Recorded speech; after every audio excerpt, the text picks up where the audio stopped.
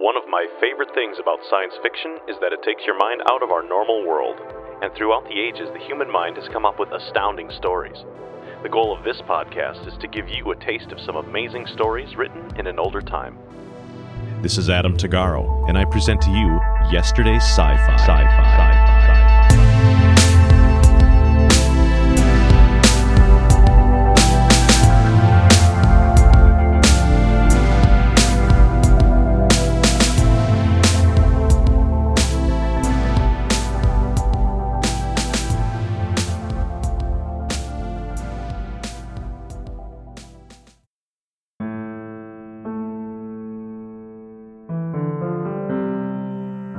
When does life begin?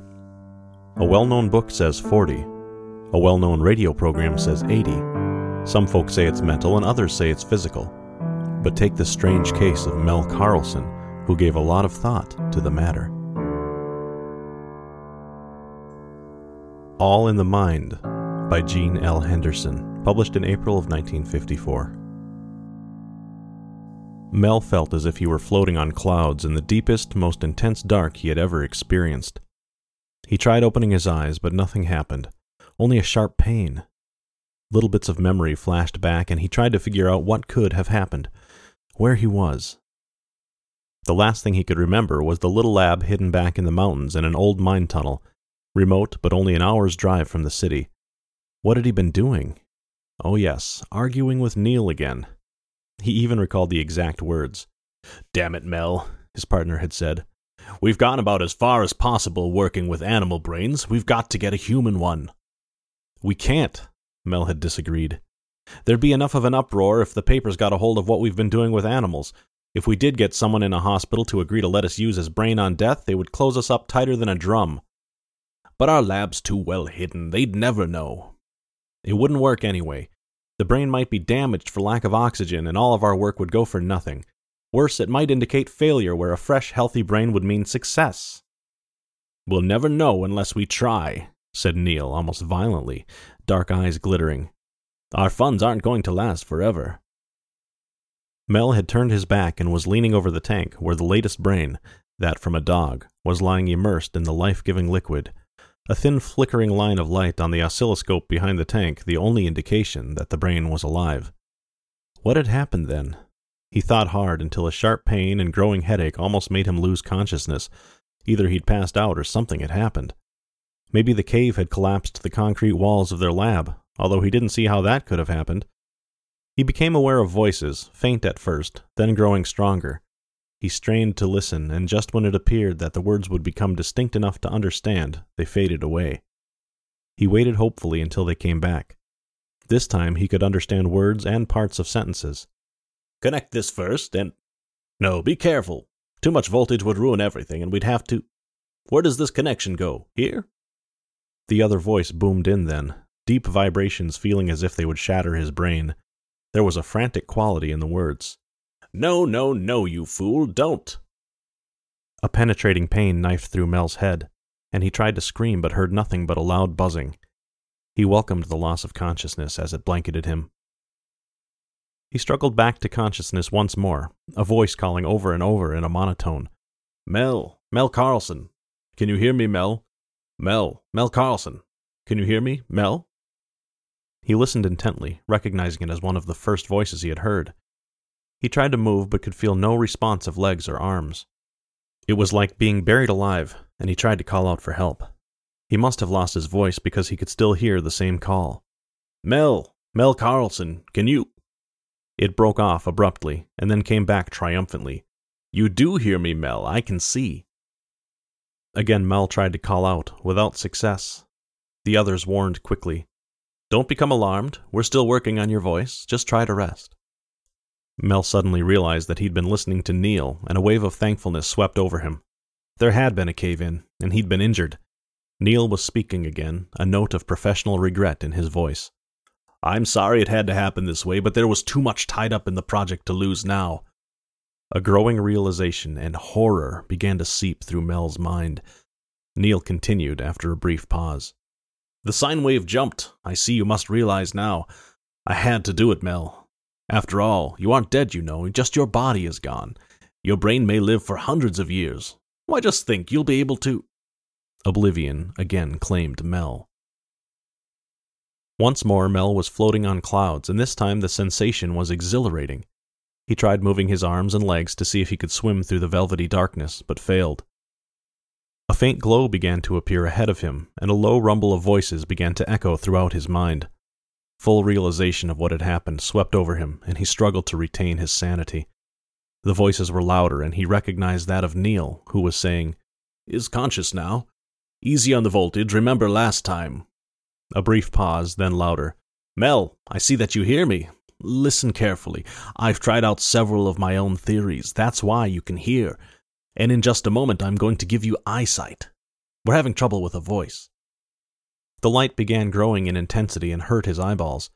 Mel remembered then, depressed, that he had no eyes of his own.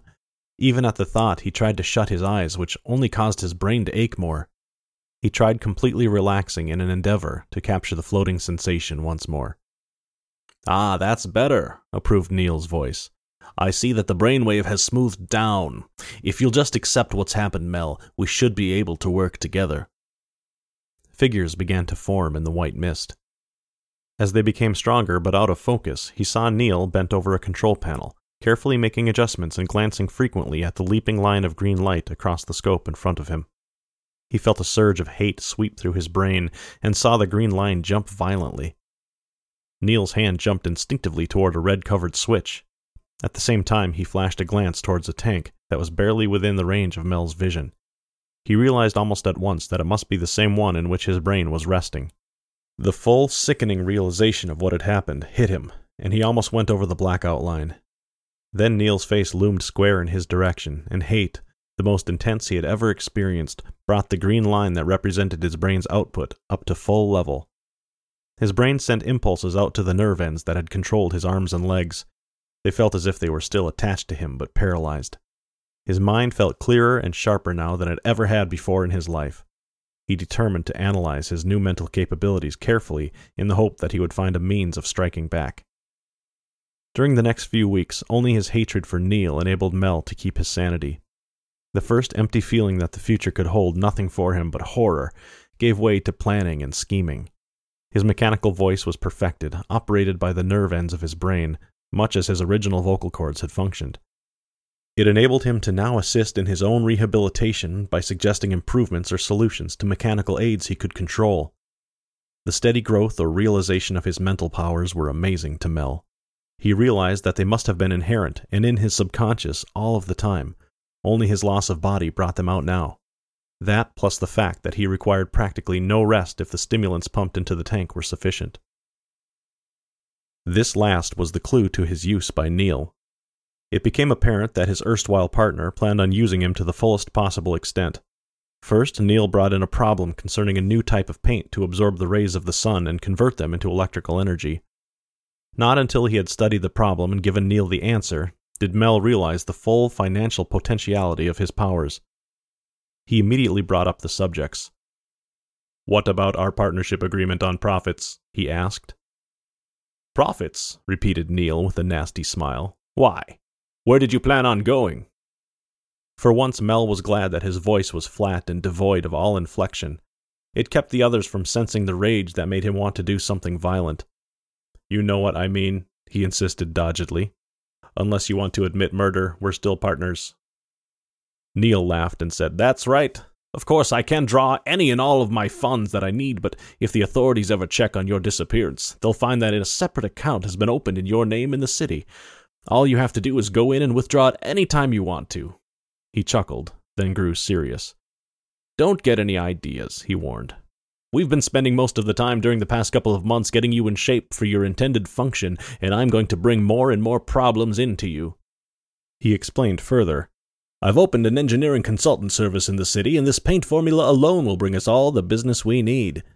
He pretended to be busy at one of the computers being installed, but Mel could see that he was glancing out of the corners of his eyes at the oscilloscope for indication of a brain reaction. Mel had learned several weeks ago that he could control the output of his brain and had been careful to conceal the fact from Neil. His partner said, disappointment in his voice, "Doesn't my attitude bother you anymore?" Mel's mechanical voice rolled out. When you destroyed my body, you destroyed all emotions. If that's the way you want to do things, that's the way it'll be. But the ethics! I know what would happen to me if you turned me over to the scientists. I'd be a freak and treated as such. I owe nothing to the world.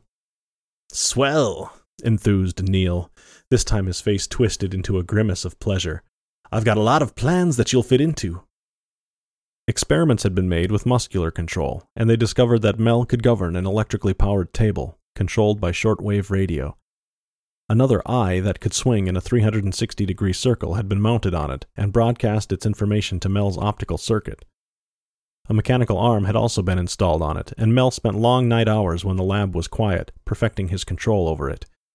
Before long he was as much, if not more, proficient with it as he had been with his own arms. He began laying his plans.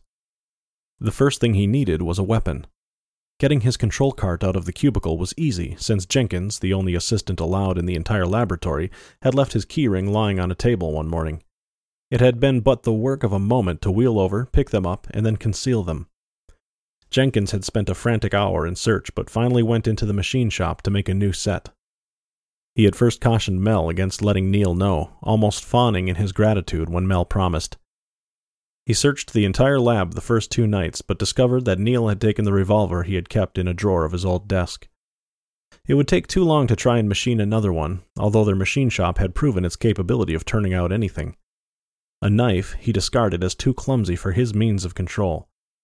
He then carefully considered steel darts shot from a tube by compressed air or carbon dioxide, but reluctantly abandoned that idea also. Since he had a machine's limitations as well as advantages, he'd have to begin thinking less like a human. So the first thing to base a weapon on would be the material most plentiful in the lab. That was electricity. Once determined on the line of his endeavors, he briefly marveled again on the still unexplored potentialities of his brain. The weapon would be mounted on his own cart, and electricity could either be broadcast or self-contained. For mobility, he decided on a power pack. The weapon itself evolved so easily that he wondered why no one had thought of it before now. Special-type condensers built a battery charge up to over 1,000,000 volts for a split second. This charge, invisible until it hit an object more solid than air, was contained in a very narrow beam by strong screens of opposite polarity. The entire sequence of operation was almost instantaneous, and the bolt was more in the nature of an electrical projectile than a continuous beam. He decided that the unit, resembling a flashlight, could be mounted in a concealed spot under his quote-unquote eye, so that it could be fired at whatever he might be looking at. Now that he had a means of defending himself, Mel felt more at ease but at a loss for his next step. Merely eliminating both Jenkins and Neil would gain his revenge, but what then? He could always notify the authorities, but mentally flinched at exposing himself to the world as a freak, and at being at the mercy of the morbid curiosity of millions. He had hardly begun to lay his plans before disaster struck. Neil came in early one morning and had Mel begin working on a problem concerning a new type of steel that would combine structural strength with the lightweight qualities of aluminum. Mel energized his calculators that were electrically, practically part of his brain. He briefly wondered why Neil appeared so restless, wandering around the room with his hands behind his back, studying everything. Then the problem became so intriguing that he completely forgot that anyone was in the room. His first inkling that anything was wrong was when Neil straightened up from the cart with a twisted smile on his face and exclaimed, "Ha!" Mel's first startled conjecture was that the other had discovered the special weapon. He tried to rotate the lens so that the weapon would point at Neil, but could see, by other stationary lenses in the room, that the one on the cart remained motionless. The same was true of the mechanical arm. In fact, the entire cart was dead.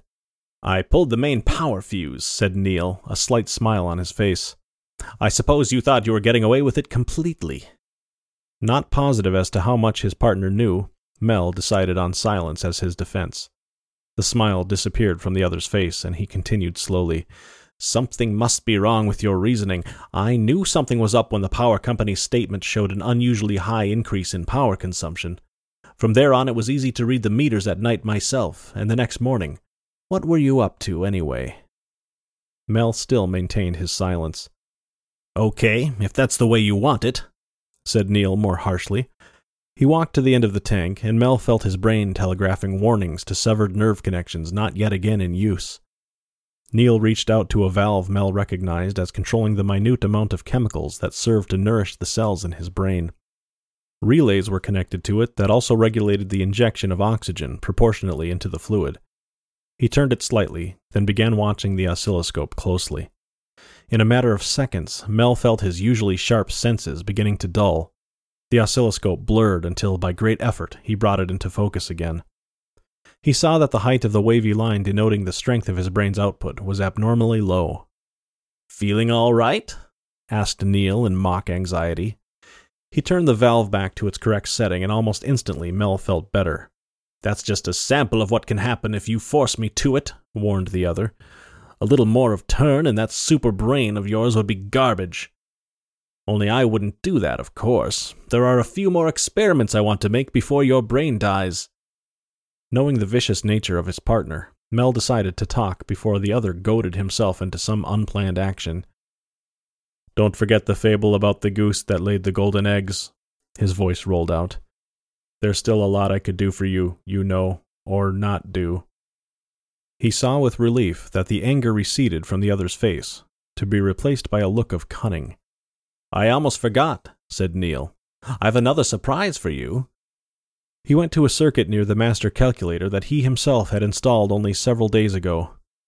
All the master components were open, a rheostat appearing to be the primary control. Mel had decided at the time it had to do with the voltage regulation of the calculator, since there had been trouble with it.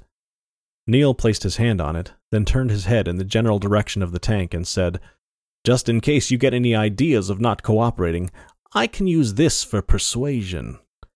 He cracked the vernier just a trifle, and agony knifed through Mel's brain. It receded, leaving a slight ache. "Not much voltage," Neil was saying with satisfaction, "but judging from the way your brainwave jumped, I don't imagine it felt very good, did it?"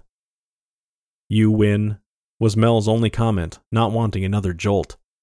Never before had he felt so helpless and completely at the mercy of another. He realized more and more that he had less defense than a newborn baby, which could at least kick and wave its hands.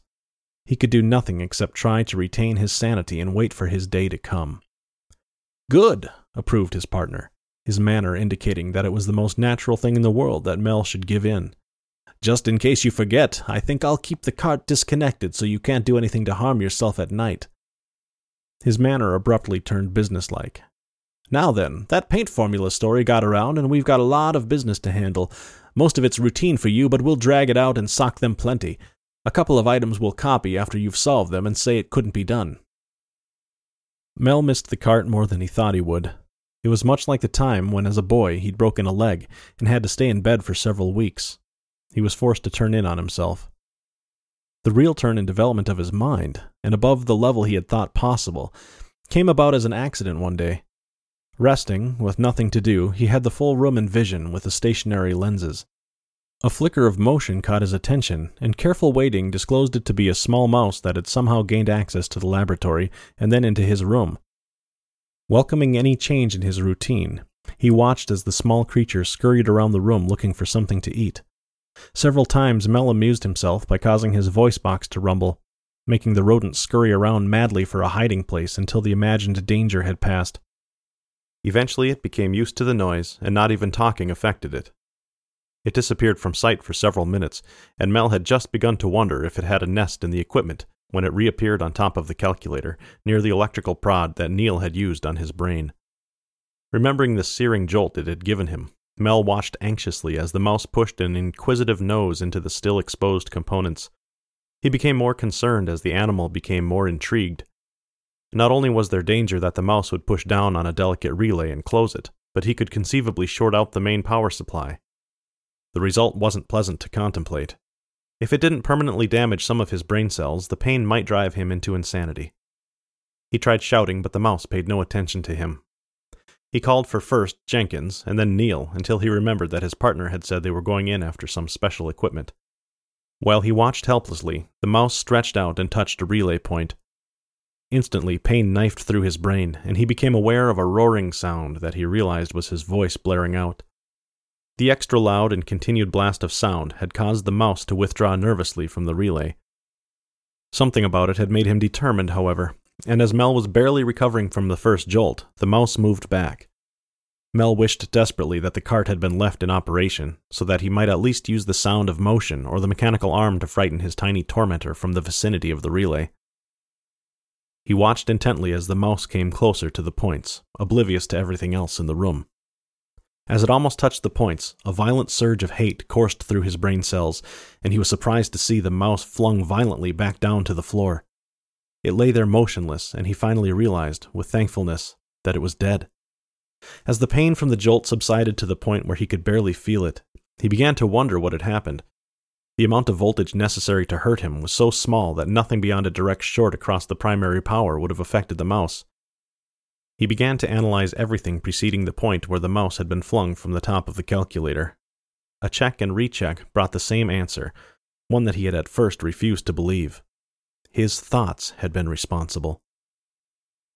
Further contemplation convinced him that while his thoughts had undoubtedly been responsible, the mental power itself had not been enough, as pure brute force, to accomplish the task, but must have struck at the rodent's brain itself. That would have been enough to convulse the animal's muscles and make it look at first as if some outside force had hurled it to the floor. The stolid Jenkins was somewhat perturbed when he found the dead mouse. "But how could it get in here?" he demanded curiously. Then, as if in sudden thought, "And what could have killed it?"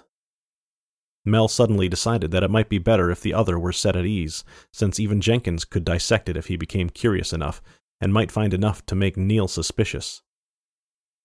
"I saw it yesterday," he said. "I didn't say anything since it was interesting and was company for me. I noticed that it was moving more slowly today and seemed to be weaker. It must have starved to death. Nothing to eat in here, and he couldn't get out."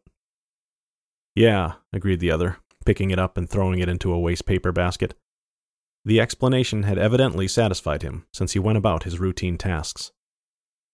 After the excitement of his discovery had worn off, Mel began to cautiously test its potential. He carefully directed his thoughts at Jenkins and caused an instant reaction. For a brief moment, he felt a resilient pressure, as if something were pressing against his own brain. He instinctively pushed back harder and heard Jenkins yell as the opposing pressure collapsed. The assistant was leaning against a work table, a dazed look on his face. "What happened?" Mel asked. "I don't know," said the other, pressing a hand to the side of his head. "It felt as if something had hit me in the head. Now it aches a little. Guess I'll have to do something about this cold." He left, still holding a hand to his head. It was obvious that his newly discovered power could be dangerous, so Mel proceeded with his experimenting more slowly. Jenkins was still his only guinea pig, and he learned to gauge just when the assistant's resistance was about to collapse and reduce the intensity of his own probing accordingly. He was disappointed to discover that either it was impossible to read another's mind, or that he hadn't discovered the method. However, he could roughly direct the other's actions. Jenkins had been becoming increasingly nervous, so Mel became even more subtle in his experimenting. He'd wait until the assistant was idle, and then either make him cross his legs or put one or the other of his hands up to scratch his head. He finally became so smooth and accurate in his control that it lost most of its interest as a means of recreation. He began to extend his range.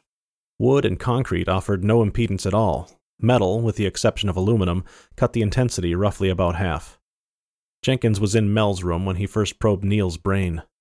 His partner's mental resistance was much higher, and he pressed slowly but methodically so that the breakthrough would be controlled. To his surprise, he found that Neil's brain was much easier to control than that of Jenkins had been. It was about this time that he discovered he was beginning to master the sharing of his host's eyesight. While he might not be able to read another's mind, it would be a big help to know what someone else was doing or what he was looking at. He tried searching outside the building but found nothing, other than an occasional small spot of resistance that would probably indicate a small animal. This wasn't surprising since the lab was hidden in caves in a secluded canyon that had no attraction to the casual wanderer. His next concentration was on the animals he encountered every so often. His first few attempts resulted in sudden and complete collapse of resistance, and he sadly concluded that his control had been too powerful and resulted in their death. He tried more carefully and was overjoyed when he established contact with their visual senses. The sensation was almost as overpowering as if he had suddenly gained eyesight of his own. For the first time in months, he reveled in seeing the country around the outside of the lab, and never before had he thought it so beautiful. Once, while in control of a rabbit's mind, he saw an eagle flying overhead. He quickly transferred, and before the bird flew far enough away to make control impossible, he enjoyed the far-reaching vision of the bird's eyes as it swept on towards some hidden nest. He could even see the city in the distance. Several times he neglected to notice Neil's entrance into the room, so absorbed did he become in his newly discovered, if second-hand, freedom. "What's happened to you, anyway?" demanded his erstwhile partner one day after he had had to repeat a question. "Half of the time lately you're lost in a world of your own. What are you up to, anyway?"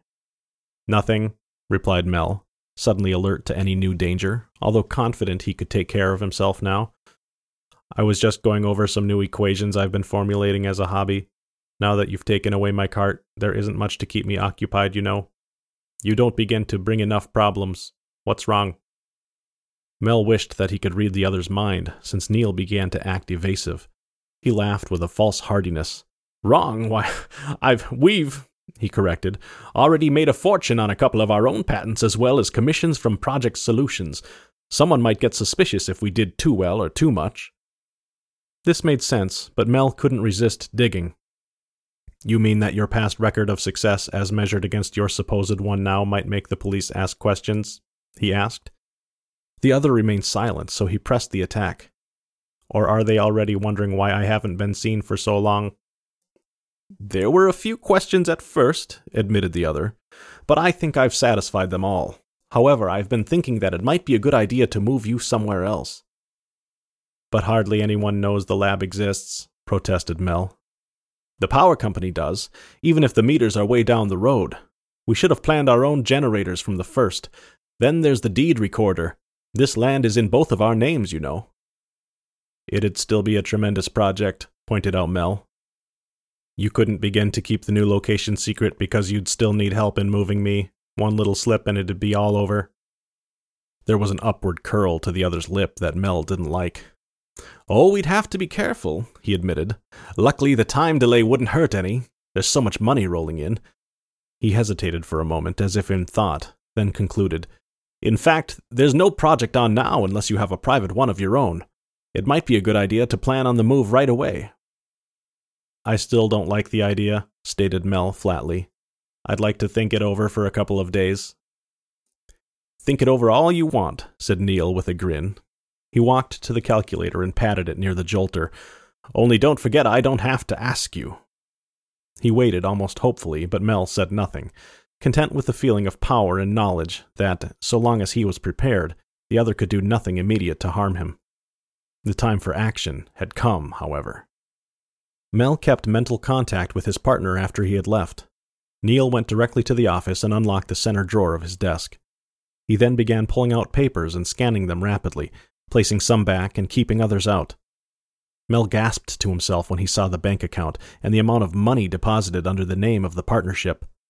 That in Neil's personal account was large, but it was perfectly obvious, according to the dates Mel could see through the other's eyes, that the transfer of funds had not been underway for long. As it stood now, they were both practically millionaires, but he knew Neil wouldn't be satisfied. Watching through the other's eyes, Mel had his vision switched from the desk to the door. He saw that Jenkins had just entered, mouth moving. He thought he could read his lips just enough to make out his own name.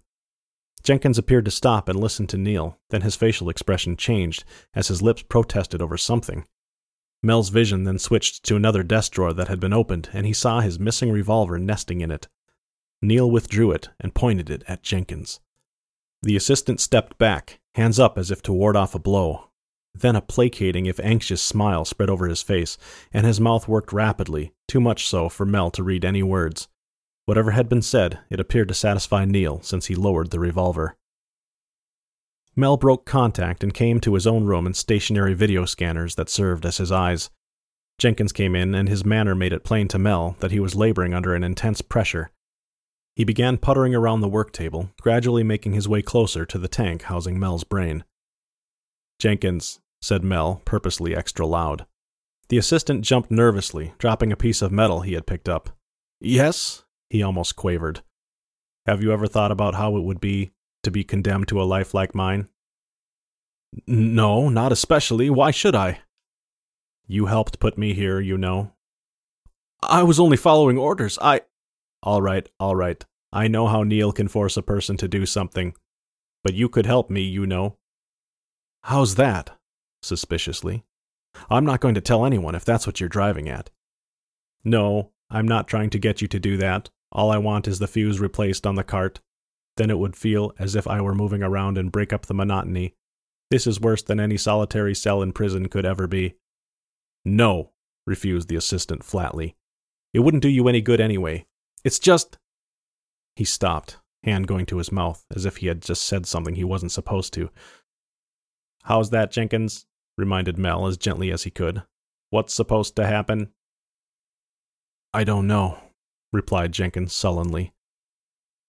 Put a fuse back in the cart, directed Mel. At the same time he applied pressure almost to the breaking point against the other's mind. No! He knifed through to the other's brain with ease and just enough power to accomplish his purpose without harming Jenkins. This was the most complete control Mel had ever attempted, and Jenkins' legs moved spasmodically as though he were a puppet on strings. There was horror in his bulging eyes, and sweat began breaking out on his forehead. Relentlessly, he was forced toward the cart until at last it had been reached. Jenkins, said Mel as low as he could, can you hear me? A slight twitch of the head was the only indication that he could, so Mel instructed. There's a spare fuse near the holder, Jenkins. Take it out and place it in the primary circuit. Do that and I'll let you go. If need be, I could kill you now. The fuse, Jenkins. He relaxed his hold slightly, but Jenkins made no attempt to comply. Mel continued. Remember the dead mouse, Jenkins? I did that. The fuse, before I lose my patience. He applied more power until the other's hand began moving unsteadily towards the cart. As he withdrew slightly from mental contact, Jenkins continued his task, and in a moment Mel was able to move the cart. He had momentarily forgotten Jenkins until he became aware that the assistant had let out a yell of terror and was rushing for the door. Mel watched with amusement, knowing that he could have stopped the other with hardly a strain. Just before he reached the door, it opened and Neil appeared. Jenkins came to a halt and stared in terror at his employer. Well, said the other impatiently, what's been keeping you, Jenkins? Did you... No, he didn't, answered Mel. At the same time, he caused the cart to move sideways and swung the video scanner until it was staring directly at Neil. Well, said the latter accusingly, switching his gaze to the terrified Jenkins. So this is how you follow out orders. He made me do it, boss, he made me, babbled Jenkins as Neil, face set with determination, drew his revolver from a pocket. Before the astounded Mel could do more than gaze incredulously, there were two sharp cracks, and Jenkins slowly placed his arms around his stomach and rocked back and forth in agony before toppling over to the floor to lie motionless. Now you, said Neil, swinging his revolver towards Mel's tank. Mel frantically stabbed at his partner's mind, but could feel no pressure. Another shot rang out, and he felt a numbing pressure seemingly from every direction that could only mean it was against his physical brain itself. The shock forced him to use every bit of power he possessed to keep conscious. Neil had lowered the revolver a trifle and was saying in a superior tone, Whatever you did to Jenkins, it's only hastened the inevitable, if that makes you feel any better. I'd have had to get rid of him too once you were disposed of. He began raising the revolver again, and the dazed Mel instinctively relayed power to the cart. The eye had been pointing directly at Neil, and the only sound that indicated the energy gun had been set off was a slight hiss. The effect on Neil was not only instantaneous, but horrible to see. His body appeared to swell until he looked bloated, then disintegrated.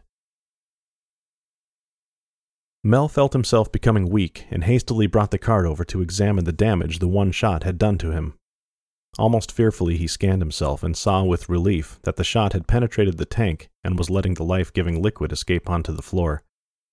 A quick glance into the tank showed that the lead pellet had missed his brain, but the pressure on the liquid had caused him the initial pain. He directed the cart over to the workbench and brought back a tapered piece of wood. The arm placed it into the hole and then applied pressure until the trickle had stopped. It would do until he could effect a permanent patch. He began to feel stronger almost immediately and knew that the automatic features of his metal quote-unquote body were renewing the liquid at top speed. Using the cart, he first checked the supply of chemicals, fed as needed into the tank, and saw that there was a sufficient quantity to last him for at least a month. He thanked the good fortune that had allowed Jenkins to put the cart into operation before it was too late. Without it, his end would have been as certain as if Neil had been successful in killing him. His first task was to construct several more carts, each complete with video scanner. One of them was larger than the other. Its first task was to dispose of the two putrefying bodies. Working almost 24 hours a day, he hooked an intercommunication system to every room of the underground lab and directly into his system.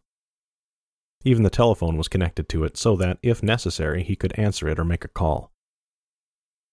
The day finally arrived when there was no more he could do.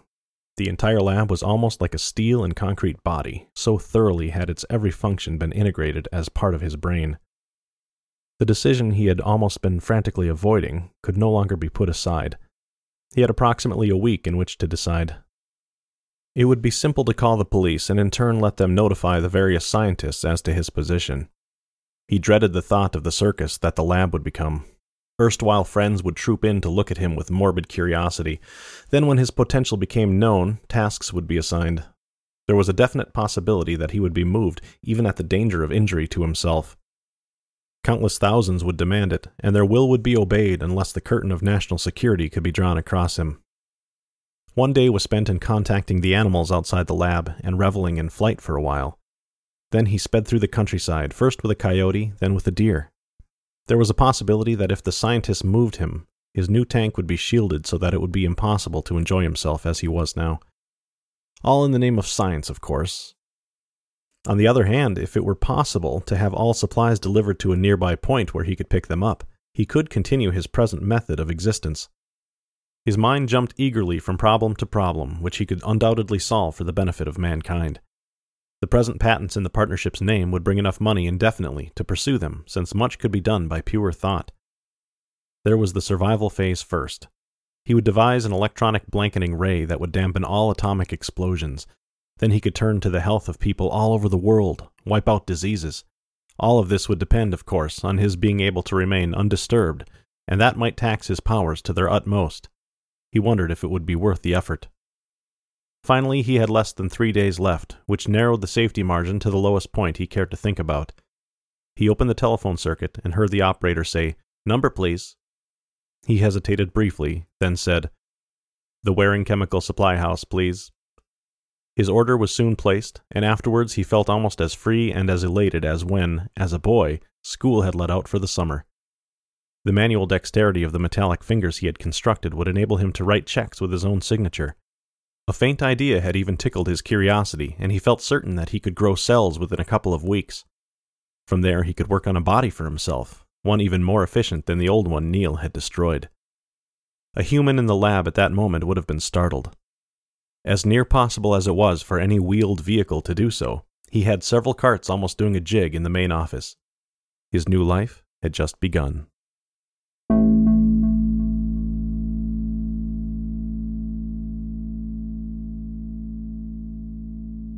Thank you for listening to Yesterday's Sci-Fi. This has been All in the Mind by Gene L. Henderson, published in April of 1954 in a magazine called If, Worlds of Science Fiction.